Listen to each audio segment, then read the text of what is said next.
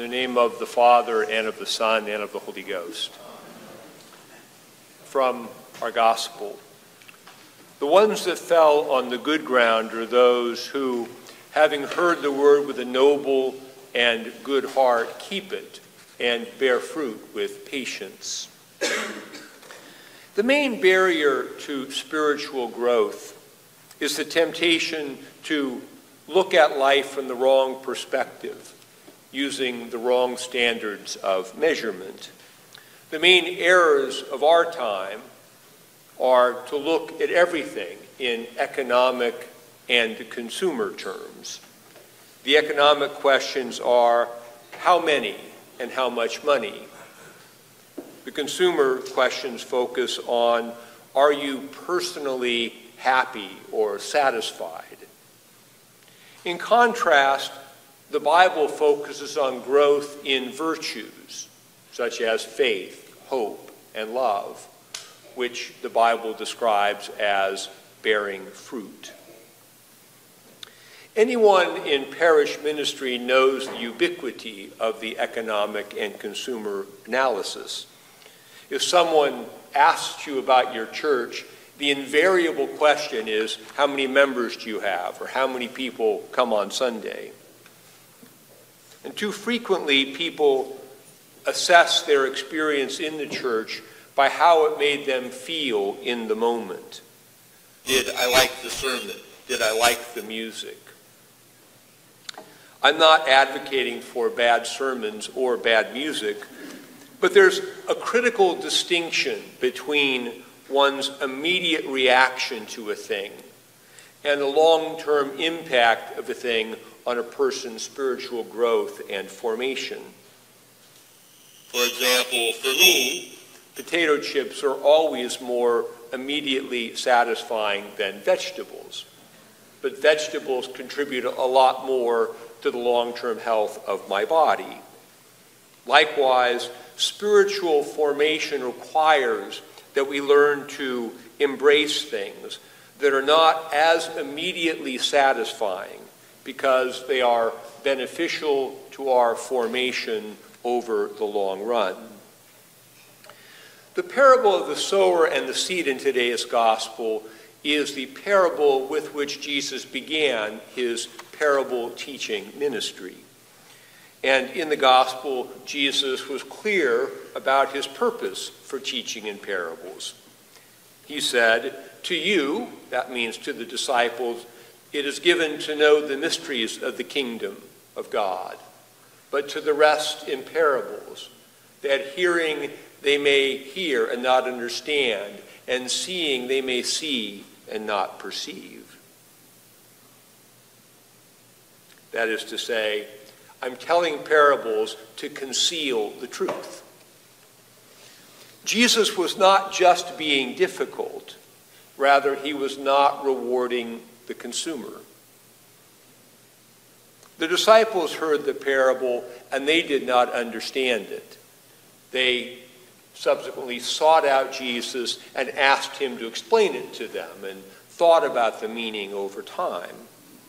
Most of the crowd that gathered, by contrast, heard the story, didn't understand it, and concluded, "I'm not listening to this teacher anymore. He tells stupid stories and we don't know what they mean." When following Jesus became difficult and required effort, many stopped following. Genuine faith perseveres in the pursuit of knowing God. As Jesus said in Luke 11:9 and 10, "Ask, and it will be given to you. Seek, and you will find. Knock, and it will be open to you. For everyone who asks receives, and he who seeks finds, and to him who knocks it will be opened." This promise is the conclusion to a story Jesus told about perseverance in prayer. It doesn't say, "Ask and you will be given next day delivery." It says, "Continue asking for as long as is necessary. Eventually, as your faith is proved to be genuine by your perseverance, you will begin to receive and find, and you will begin to see the door opened. The long-term framework is assumed by the parable of the sower and the seed. If you plant a seed in the ground, it will take time to grow. You will have to tend it and protect it from predators, weeds, and weather. But if you plant a seed like a consumer and expect a beautiful flower or ripe fruit tomorrow, you're going to be disappointed. This suggests that we should not assess our practice of the faith in terms of whether it makes us feel good at any particular moment in time. Rather, the concern should be whether our practice of the faith is producing what Galatians refers to as the fruit of the Spirit. These are virtues and characteristics listed as love, joy, peace, long-suffering, kindness, goodness, faithfulness, gentleness, self-control. Short-term experiences of pleasure or dissatisfaction should be assessed in terms of how they relate to the long-term goals. For example, we may be going through a season of visible struggle, but God will use that season to cultivate new virtues within us and to purify our hearts and our motives. Virtue is the long-term fruit of patient endurance, patient and faithful endurance through our struggles. If we always demand immediate satisfaction, the long-term fruit cannot be produced in us. Similarly, how many people come to church on a given Sunday is a bad measure of God's work in a place. A church can be small and grumpy or large and happy and not produce the fruit of the Spirit.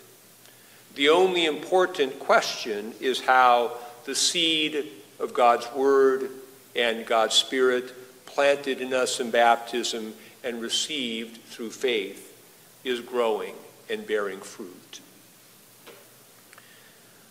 Though we can all readily identify and critique the consumer and economic analysis of everything, we are all influenced by it. It is in the air of our culture. Consequently, it takes a concerted effort to reorient ourselves and learn a new perspective.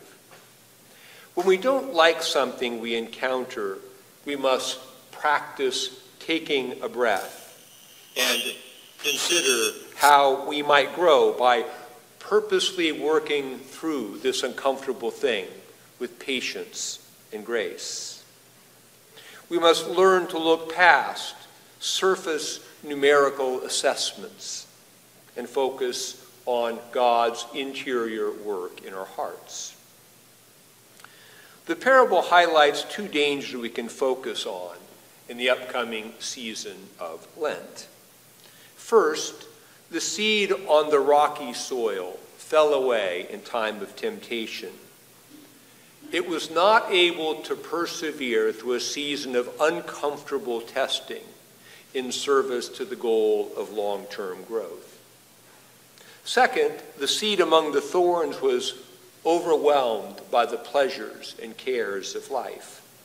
It was so caught up in its experience of immediate happiness and satisfaction that it lost sight of God and his kingdom.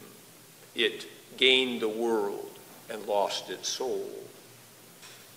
Together, these seeds highlight the truth that having too much or too little happiness or profit are both potential distractions from the goal and telos of growing in the Spirit as we move towards the resurrection and the life of the world to come. Pre-Lent focuses our attention on the long-term goal of Easter. Easter is not merely a future day of celebration. Easter is a new experience of resurrection that we enter into through a renewed experience of the cross. Our cross is the horticultural work we each embrace during the season of Lent. Lent is not just about giving things up or saying more prayers, though we do need to fast and pray. A good Lent involves pulling weeds and reorienting life away from the idolatry of stuff and towards worship and constant prayer and service to others in the name of Jesus. We can consider over the next 9 days what is needed in each of our lives for the seed of God's Spirit to take deeper root in our hearts and bear new fruit. Lent will give us an opportunity for extended horticultural work towards the goal of long-term growth. As Jesus said in conclusion to our parable, the ones that fell on the good ground are those who, having heard the word with a noble and good heart, keep it and bear fruit with patience. In the name of the Father, and of the Son, and of the Holy Ghost. Amen.